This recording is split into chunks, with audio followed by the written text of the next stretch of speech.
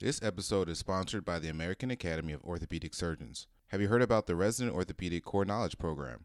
The American Academy of Orthopedic Surgeons has partnered with leading experts in the field to bring you ROCK, the online learning platform developed for U.S. residency programs. Free to residents, ROCK empowers you to build a foundation to prepare you for the OITE and ABOS Part 1 exam. And remember, access to the ROCK content is free for residents. Get started at rock.aaos.org.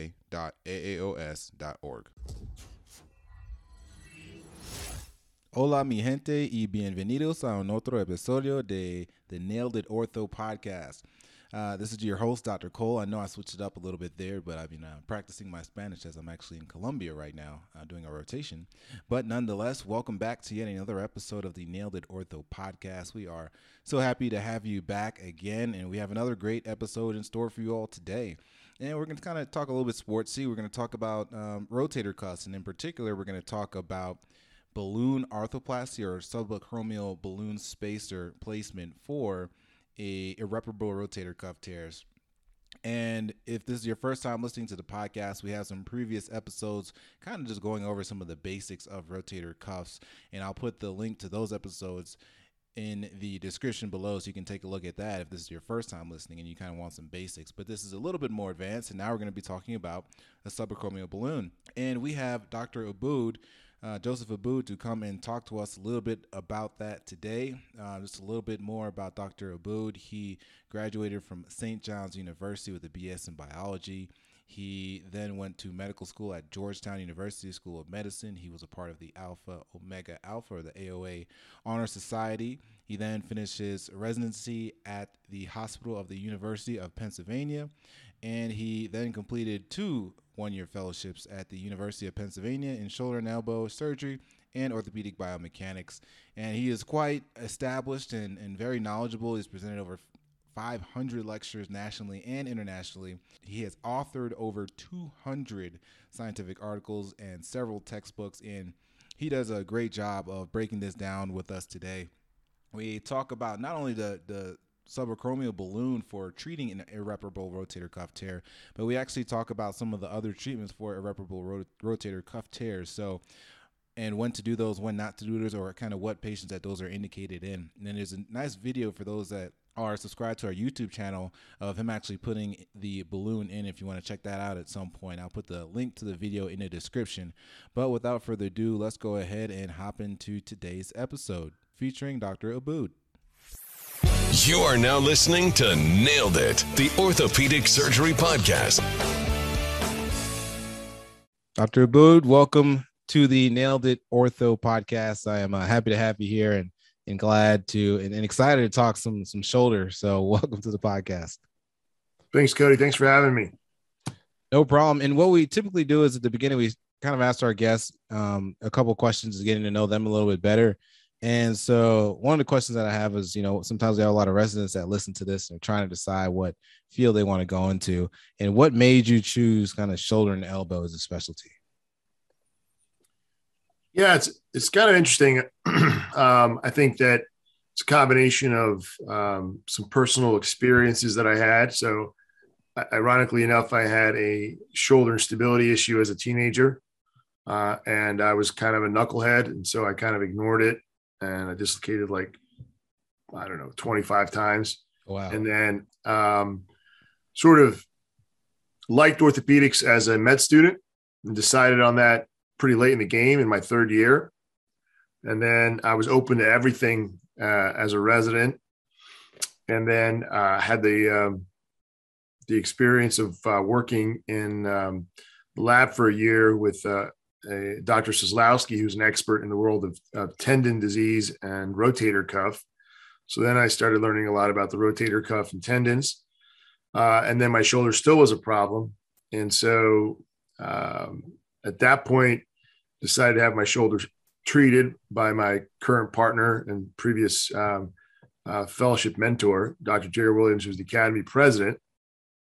And sort of one thing led to another. I became more and more interested in the shoulder, knew more and more about it. And then we had a good shoulder experience at Penn, but I felt that at the time when I was graduating around, thinking about fellowship or not fellowship, back then, I think people were still probably 30% of the time not doing a fellowship, 70% of the time doing a fellowship. And I was trying to decide between being a generalist and being a specialist. And I said, well, if there's one area I think is still very challenging is really properly diagnosing and treating the shoulder. And so I thought to myself, I could use some extra sort of tutelage for an extra year. And so I applied for a fellowship in shoulder elbow.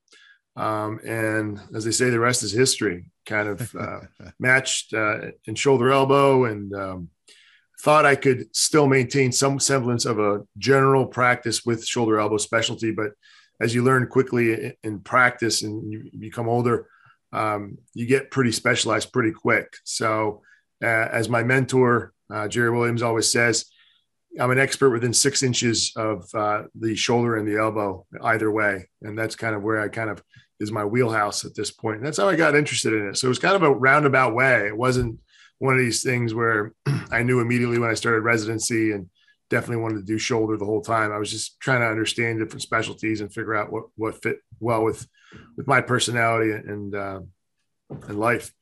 What I really like about it is the variety of cases. I still get to be able to do large cases like fractures and replacements. I get to do smaller cases like arthroscopic surgical procedures. So I got a nice mix. I get to take care of everything. I get to take care of the primary problem and the revision problem. So I like being kind of one-stop shop for shoulder problems. I don't want to have to refer my problem patients out to somebody else who's more of a specialist. So that's always interesting. And I think from a work-life balance perspective, I think it has a nice work-life balance for people as compared to some of the other specialties. Right. And to piggyback off that, do you have a favorite case that you like to do the best? You see a couple of these on the board for your OR day and you're like, oh, it's going to be a great day today. Yeah. It's interesting. When I was finishing fellowship, reverse shoulder arthroplasty was just coming out, and it was kind of a black box for a little while, for a couple of years there. But now it's probably, I really enjoy doing reverse shoulder arthroplasty cases. I enjoy fracture work around the shoulder. I think arthroscopy is very creative. It allows us to kind of visualize things from different angles and create solutions, sometimes a little bit on the fly, because even though a tear is a tear, there are different patterns and configurations and the tissue quality, so many variables that you have to think about. So all those things really appeal to me about shoulder cases. Awesome. And the last question I have for you is, do you have any, we all love orthopedics, it's a great field, but do you have any interest outside of the field of orthopedic surgery? I really like music. I always say that if I was an orthopedic surgeon, I would have tried to become a world famous DJ. So That's awesome. I would love to do that and travel the world. Now I'm a little older, so it's not really practical, but that would have been really fun. No, that's cool. That's great. Well, now without further ado, we can kind of go ahead and switch and transition into the topic today. We're going to talk a little bit about, massive irreparable rotator cuff tears and some of the different treatment options for them. So Dr. Booth, say, you have a patient that, comes in, they have a large tear retracted. There's a lot of fatty infiltration. The muscle, is very, very atrophic. What are some options for patients that have, these massive irreparable rotator cuff tears? What are some treatment options for these patients? Yeah. So, we start kind of with the traditional gold standard, treatment. First of all, I'm going to make sure they're optimized in rehab, because if you can strengthen the deltoid and do some of the modifications of what was described as a Redding protocol by Steve Copeland and Ofer Levy, you can re-educate the muscles to hopefully help gradually, right? And then you get into, well, those things didn't work at this point. What can you do surgically? And everything's compared to a attempted partial repair and what we call smooth and move or tuberoplasty and biceps tenodesis. And people always say, well, if you're going to compare a new procedure to anything, you got to compare it to that, because traditionally that has done okay for patients, because we know that if we try a heroic effort of repairing these tears, these massive tears, that are on the cusp of irreparable or quite frankly irreparable. A huge portion of them, as Lisa Galitz and Ken Yamaguchi from WashU showed us years ago, will fail. Now, the patients may feel better. They may assess their patient-reported outcomes as better, but if you MRI'd them, they're not going to necessarily be intact. And so then you move into the realm of things that have been, that have been described in the past. So in the past, tendon transfers have been described by various surgeons, including doing a lat transfer by Christian Gerber, and more recently, lower trap transfer for patients with posterior superior cuff tears. And then you have these bridging operations where you can get the tendinose only so far, and you use some sort of allograft tissue to bridge the gap. And then you have the more recent description of the superior capsular reconstruction, which is basically bridging the tissue from the glenoid to the greater tuberosity and sort of providing a prevention to superior humeral migration, somewhat fixing the position of the humeral head, so to speak, to improve mechanics of the shoulder. And you get into, in certain patients, depending on their age appropriateness, dysfunction, pain, and overall quality of life, you start talking about the use of reverse shoulder arthroplasty. And then about 7 years ago in the United States, since about 2010 in Europe, this balloon came out, which is basically a synthetic spacer, kind of looks like a ravioli to me a little bit. And you put it between the ball and the acromion, and it acts as somewhat of a head depressor, which I think in some instances, what way I describe it to patients is it's a rehab accelerator, because it gives you mechanical advantage to the other muscles that remain to re-educate them, retension them, and help them rehab to a compensated chronic tear pattern. So we have these patients with acute tears that are decompensated and have what we call pseudoparalysis, but you also have these patients that have chronic tears that are pretty well compensated, and you can't really tell unless you get an imaging study. So we're trying to get them to that stage. And how you get into that stage is arguable, whether it's a partial repair, SCR, bridging with allograft, tendon transfer, balloon, etc. So if you look at, this is the kind of tear that you would look at arthroscopically, and the X-ray, the preoperative X-ray, you can see proximal humeral migration on the left, impingement of the greater tuberosity against the acromion, and on the right, you can see from a lateral portal viewing arthroscopically the rotator cuff. I don't know if you can see my pointer moving. Yeah, the rotator cuff is right at the glenoid margin. Anterior is over here, posterior is here.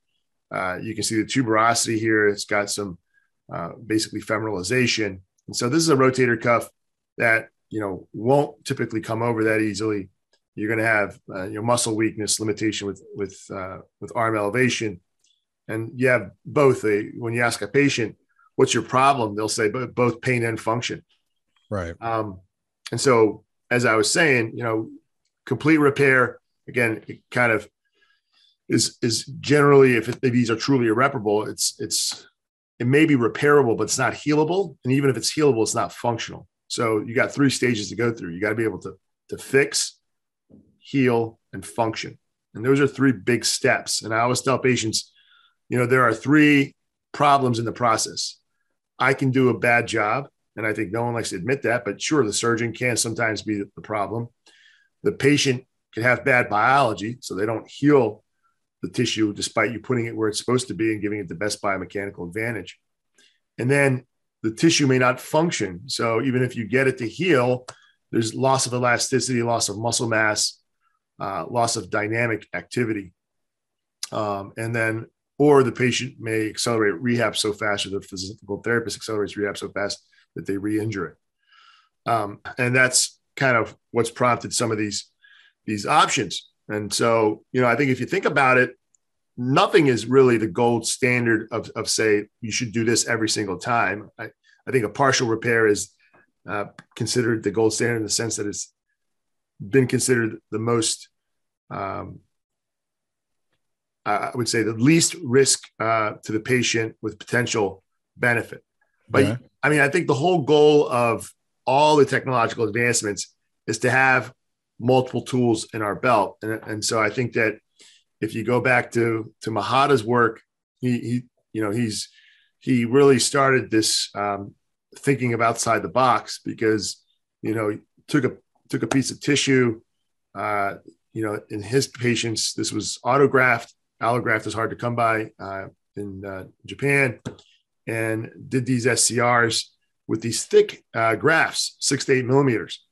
And what's interesting to me, and not necessarily Mahata's work, but some other work that's been shown in the United States, is that if people that have capsular reconstruction fail the glenoid side, meaning it pulls off the glenoid side, but it stays attached to the greater tuberosity, they seem to still report a good outcome. And so whether it's a balloon or a graft, or what some people are now calling a biological tuberoplasty, putting something on the tuberosity, putting something between this tuberosity and this acromion seems to give patients benefit as long as it kind of stays around that area. And maybe, that's the whole secret of why some SCRs work and some don't, or why the balloon may be beneficial in some patients. Right. And it's all about kind of depressing the humeral head. That's one of the creating big things. A buffer there for force coupling. Yep. Okay. So his results have been really fantastic. And, in the United States, it's been done using allograft. And now people are using thicker grafts and sometimes doubling it up. There's even a technique described by Bonner and Griffin, where they basically take a graft and just suture it to the tuberosity. So place anchors into the tuberosity and place it just on the tuberosity. So it's like a bumper on the tuberosity. And Steve Burkhart, who recently retired, and a giant in arthroscopic surgery, one of the godfathers of arthroscopic surgery, looked at his results, and he really, in his patient cohort, he says that as he got better at selecting the right patients for it, his results improved and his outcomes improved as well. So you can see his failure rate not too bad at 14% for someone doing an SCR. JP Warner at Harvard found that there is a reasonably steep learning curve with this. And I would say that anyone who's does an SCR or has tried an SCR, and I know, Cody, you're going to sports, I'm sure you've watched some. It's not a technically easy operation. I mean, there's a lot of suture management involved. There's a lot of planning that has to go into this, between measuring the graft, placing it properly, preparing the bone and the glenoid and humeral side. And then you also have to be careful that the patient has the bone quality that's such that will hold graft, particularly on the glenoid side, in a reasonable fashion. So, and I think the people that are fairly facile at it can do it in about maybe an hour and a half, but I think it still can sometimes take over 2 hours to complete this operation. And so, there's the time and then there's the cost associated with using multiple implants and grafts, et cetera. Right. In the OR. So do you have any pearls, I guess you could say, for having a successful outcome with, with these superior capsular reconstructions?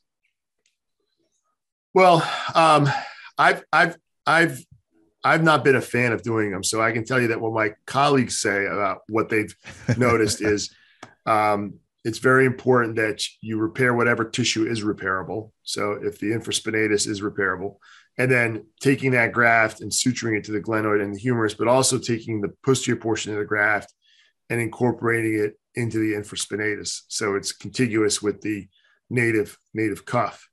And I also think that, thickening of the graft has made a difference. So the thicker the dermal graft is, I think, again, it might be providing some sort of static buffering between the humerus and the acromion. Quite frankly, Cody, I when I was dabbling with this, I didn't have the patience for the length of how long this operation took. And at the end of the day, in some ways, it was still fairly variable whether they did well or not, and didn't have too much to do with how I felt about the case after I walked out of the OR. Right. I did adopt a bit the lower trapezius transfer, which makes a little bit more sense to me in the sense that it's somewhat more of a dynamic stabilizer and phase muscle. But again, I think the indications for that are fairly narrow for me, especially for patients with weakness with external rotation, more so than anything else.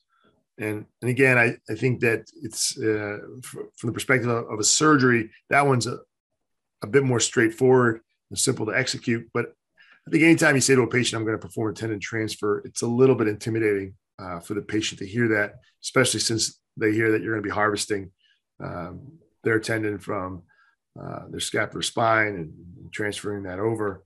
I think it's a little intimidating to them. Right. So in that case, we talked a little bit about SCR. Is there any role for, I guess, what is the role for the balloon arthroplasty?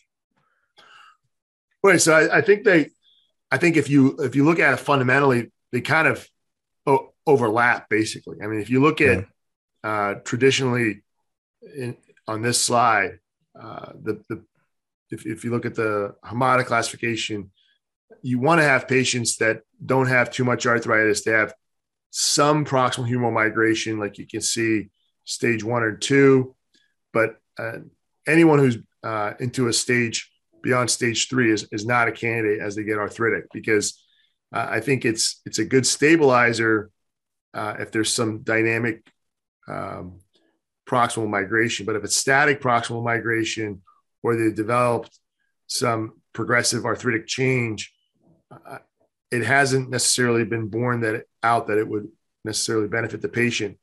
And in addition, this balloon, when it was introduced in the United States, was introduced as a randomized FDA trial. And that randomization required that the patients did not have significant arthritis. So no significant stage 3 or stage 4 outer bridge changes on the humerus or glenoid, no bipolar lesions.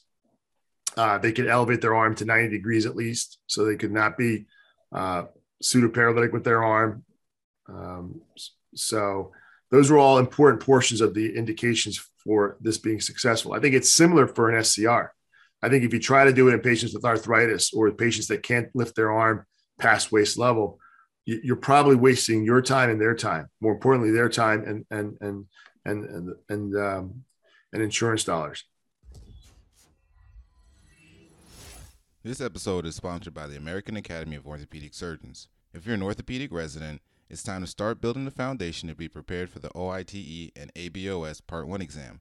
The American Academy of Orthopedic Surgeons has partnered with leaders in the field to bring you the Resident Orthopedic Core Knowledge Program. ROC is an all-in-one online learning platform covering 11 subspecialties. You can access the content for free at rock.aaos.org. This platform delivers a comprehensive, structured, standardized curriculum and even includes self-assessment quizzes and performance analytics. And remember, residents never pay to access ROC content. Get started today at rock.aaos.org.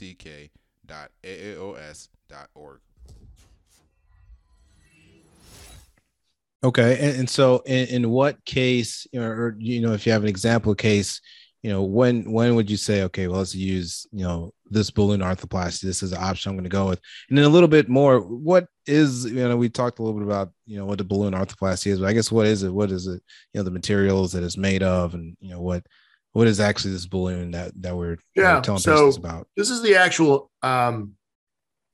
device right here. So on the top right here, you can see the device. It's the beauty of it is its simplicity. So, it's made out of essentially the same material that you use for vicral suture. And so that balloon that's translucent there, that's when you're doing the procedure, that's before you inflate it with the saline here, it's rolled up on itself. And I'll show you the video of that. But once you fill it up with saline, it becomes this shape here. It looks like a small, pillow or ravioli, whatever you want to say. But that's what it looks like. but it's all absorbable material. So over 1 year, it gets completely resorbed. And we have in the study, MRI has done it 6 weeks in 1 year to show that at 1 year, the balloon was gone. There was no remnant of the balloon. I've even had second look arthroscopies in patients, and there's no remnant of the balloon left. So this is the device itself. It comes in different sizes depending on the size of the basically humeral head / subacromial space for a patient. Okay. And, one of the things that I'm really excited about is the fact that I was one of the participants in this prospective, randomized, single-blinded FDA trial that went on for approximately 4.5 years. The interesting thing about this is I first saw this technology in about 2012 when I was in Europe. And I was in Reading, England at a course. And the founder of this company and the inventor of this device, Asif Tekel, was there. And he was like a true entrepreneur working out of a small little room at the meeting. He only had a small little booth. Right. And he was showing the device and showing videos of patients that were done in Europe and how they were doing. And I felt the device. I looked at the device. I thought it was very simple. I thought it was at first a little bit kind of crazy. I was like, wow, Look at this thing. This is ridiculous. And then I said to myself, well, Europeans always get cool technology, but it'll never make it to the United States. And then lo and behold, about 3 years later, I get a call from one of our senior research directors saying, we have a company coming in called OrthoSpace that wants to talk to the shoulder surgeons about being involved in the FDA trial that they're doing. So I went and met with them, and yes, it was Asif and his team, and they put together a pretty robust study. This was about a $10 million study that they put together for the FDA and talked about the various inclusion and exclusion criteria involved. And back then, we were one of the first sites to get up and running as far as getting IRB approval and getting everything together. And what I found to be fascinating is when I would see patients with massive tears that had a lot of atrophy, that I said to them, look, you have a very challenging problem. And then I would talk to them about their options. I would say, you can do nothing. You can try a heroic repair. We can consider some sort of augmentation with tissue or tendon graft. And then I would say to them, there's this thing, it's a balloon arthroplasty. We put it in there. That's all we do. We don't repair anything. So in the study, if you were randomized to the balloon, you received just the balloon. You could not repair any of the rotator cuff. You could do a biceps tenodesis if you wanted to. You could smooth out the acromion if you wanted to, but you could not do anything to the rotator cuff. So you had to have an intact subscap, an intact teres minor, an irreparable superior cuff, no significant arthritis, and you could do whatever you wanted to the biceps. But it was despite that rigorous criteria, when I would say to patients, I think you might be a candidate for this, and they would hear that I will implant a balloon and stop, and that'll be it. They were very excited because they had heard the stories, I'm sure, from friends and colleagues of what a rotator cuff repair is really like. Right. It's pretty painful. A lot of people say it's even more painful than a shoulder replacement. Not sure exactly all the reasons why that is, but and the fact that some of these bigger tears have a poor track record of healing, patients were very excited to sign up for the study and were optimistic that they'd be randomized into the balloon group. So imagine this: I took a patient to the OR. They would not know if they were going to get a repair or a balloon. Oh. And then these patients would wake up, and I'm sure someone would figure it out based on the pain level they were having, because putting the balloon in creates, I think, some stretch pain, but there's no significant violation of bone, right? So if you don't do a biceps tenodesis, especially, you don't place any anchors in the tuberosity, there's none of that bone pain. Mm-hmm. And so the enrollment was actually, for me, very quick. And so we ended up enrolling over 20 patients in the study out of a total of, I think, over 160 patients total. Yeah. And you can see this was the first patient I did in the United States. This was a 63-year-old man who, if you look at his x-rays, you go, not too bad. It looks like a pretty good looking shoulder, not really arthritic. If you look here at what we call Maloney's line or Shenton's line of the shoulder, there's some disruption of the Gothic arch by a couple millimeters, proximal migration. Fairly well centered on the axillary view. Active forward elevation to 90. And he'd had a previous rotator cuff repair 3 years prior that had on MRI clearly never healed, because you could see on the images going from left to right on the coronals, the tendons retracted to the glenoid margin, the head's migrated. On the sagittals, there's stage 4 Goutallier atrophy of the supra and infraspinatus. teres minor appears to be reasonable. Subscapularis generally looks pretty good, a little bit of atrophy and a little thickening. And on the axial cuts, again, the tendon of the subscap appears to be intact. The humeral head doesn't show any arthritic changes. So really an ideal candidate. And again, not everyone that walks into your office is going to be a candidate like this. Right. So this is a, select group of patients that are candidates for this. And this is the actual procedure. So this is that patient. This is me looking from the lateral portal. I'm inserting the sheath. So this thing has a protective sheath around the balloon. So you insert it through that. It's like its own cannula. And then once you have it in there and you've measured the size, you retract the protective sheath. And here's the balloon rolled up on itself to allow it to fit. And then you inject the saline, and you inject the amount of saline consistent with the size of the balloon you place. And it's very straightforward, small, medium, large. And you can see the humeral head below us here. Right. You can see suture from his old repair still present there. I did not tenodesis biceps. I know a lot of people are fans of tenodesing the biceps often. I do it about 20% of the time, which is probably minority.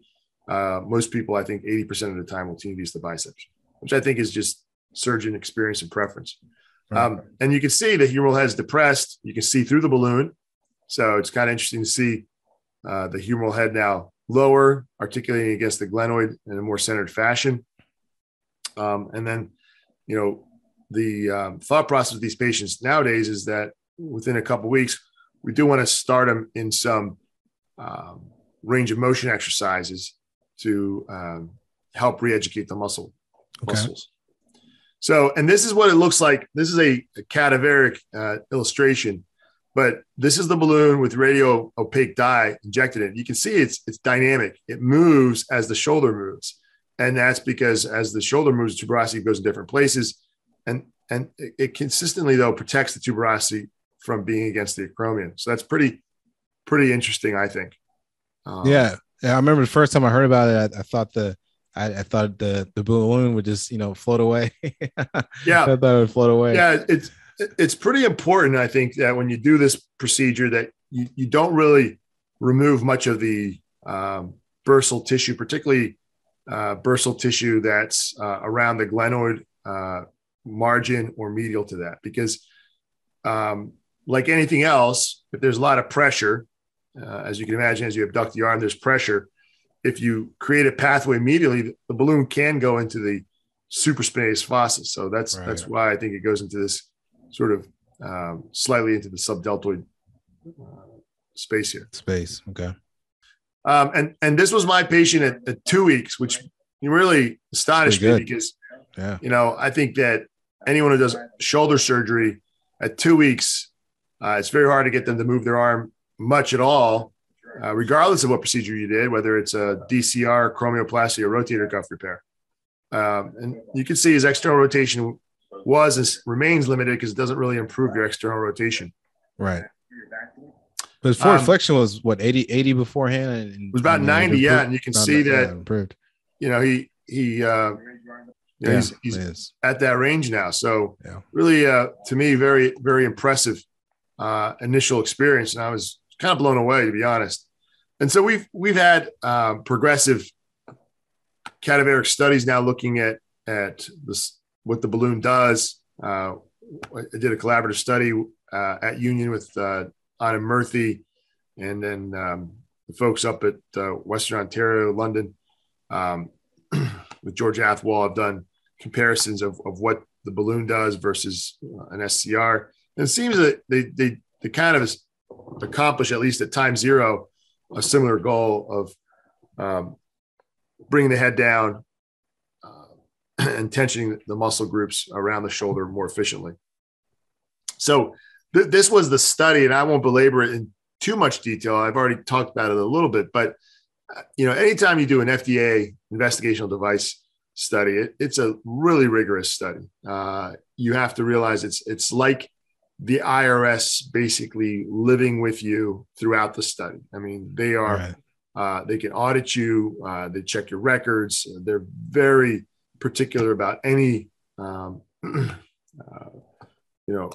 adverse events that may occur, whether related to the device or not. It could be the patient had, upset stomach. 3 weeks later, you have to document it, unrelated to medication or anything else. Right. So again, this was multi-center study. You can see the variety of surgeons that were involved with this in the US and Canada. And patients had to be over the age of 40. They had to have what was deemed to be a massive rotator cuff tear that was irreparable. And they had to have failed conservative management for 4 months. Workers' comp was excluded. They could not be on preoperative opioids. And they could not need any repair to their subscap, or they could not have any labral work or labral surgery. If they had significant OA, they were excluded. And if the tear was deemed reparable, they were excluded. So pretty stringent criteria. This device was introduced by a company called Orthospace. And then midway through the study this was purchased by Stryker Orthopedics. Now this is a Stryker Orthopedics product. In full disclosure, I am a consultant for them. So that I think is relevant to this discussion. And one of the, I guess, questions that a lot of people may have listening to this is, what's the cost associated, with one of these, balloon arthroplasty devices? So the balloon, Stryker, what they call the manufacturer suggested retail price, right? Just kind of like a car, right? So the sticker price for a balloon is $6,500. So definitely not cheap. And, there are a variety of reasons for that. And I think that's, from what I understand, a variety of reasons include that Stryker believes there will be a separate code that is paid for by insurances for this, because this is a unique technology. There's no other technology available out there. My understanding is they paid $220 million for this technology. So they laid out a lot of money to buy this device, which was at the time not FDA approved. They also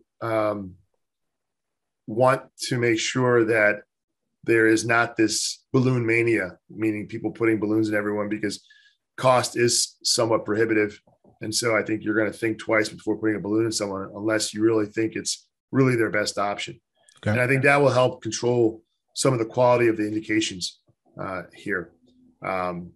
But, I like anything else. And, if you think about when the reverse came out back in 2005 or 2004, I think it was about $15,000. Now reverse is probably in the range of $5,500, depending on your institution. So prices do usually come down.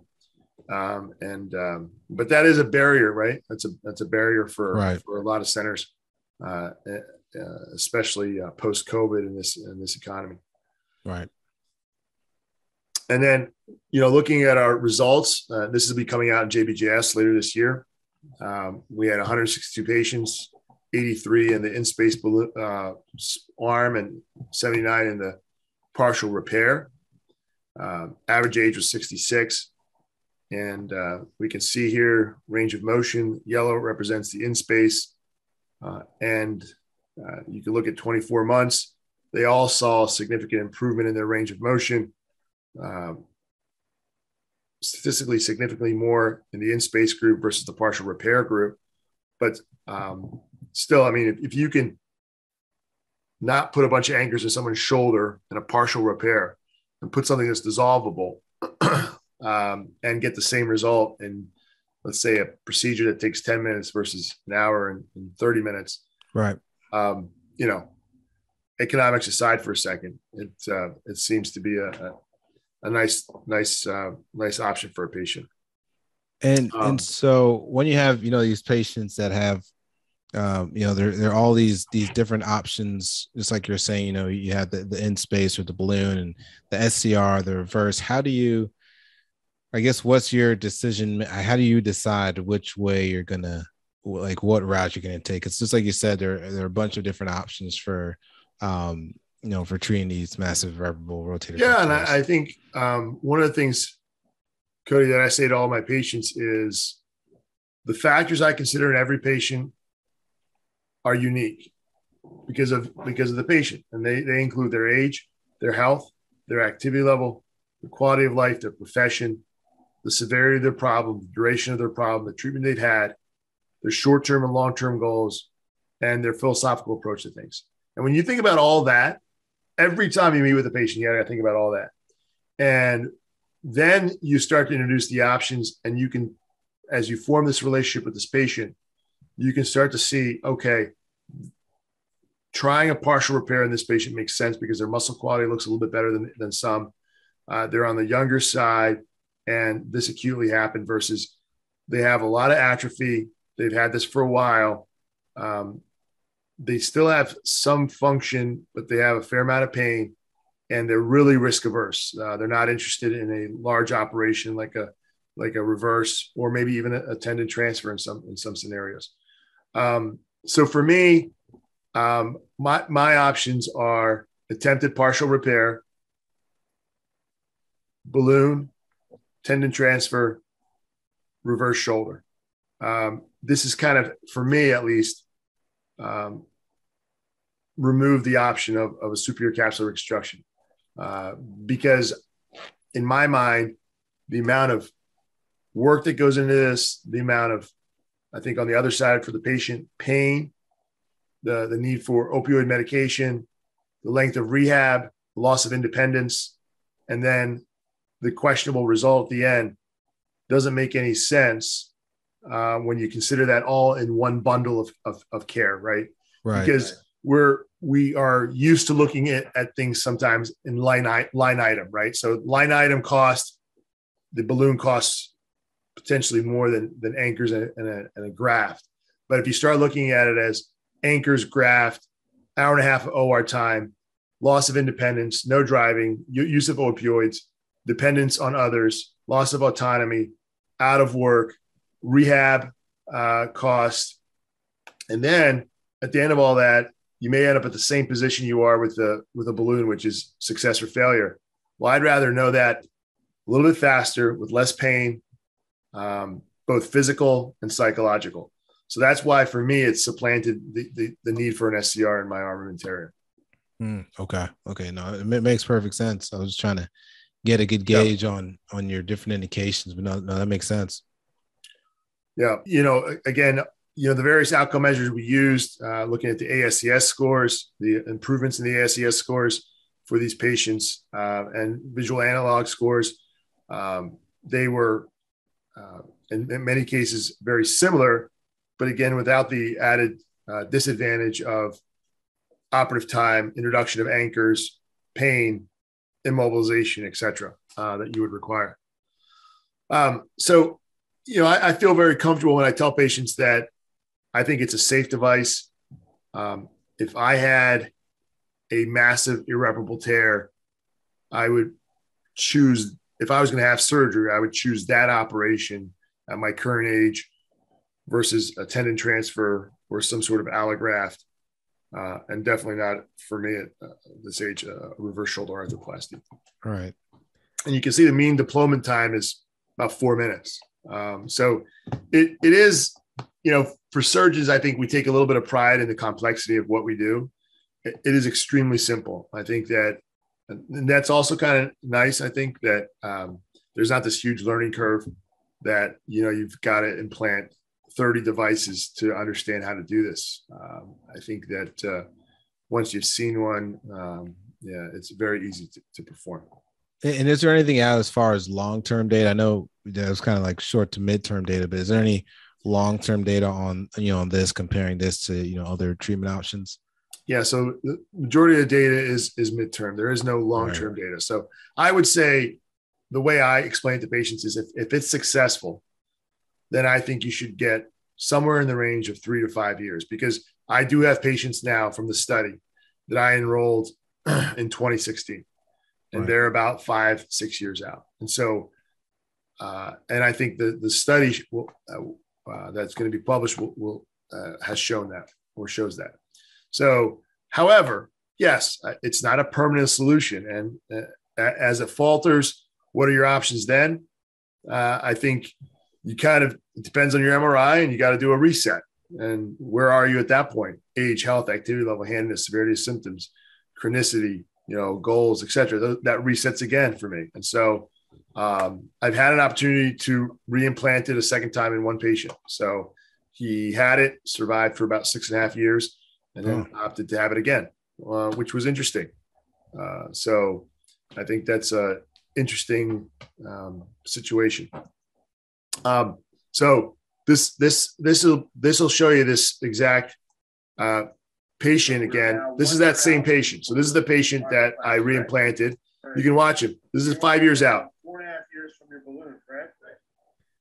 Great. Back down. That's pretty good. Good. Out to the side. Back down. Good. Arms at your side. Rotate away. Good. So the interesting thing about him, remember, he was the first balloon I ever implanted. Right. Good. And then he also became the first balloon I ever reimplanted. This is him now, October of 2021. The surgery was December of 2015 on the right shoulder. He had a balloon. He's done well. Recently started having some symptoms again. And let me see you raise the arms up high as you can go. So you can see he's a little bit more In that area. deliberate Yeah. and cautious with it. And out to the side.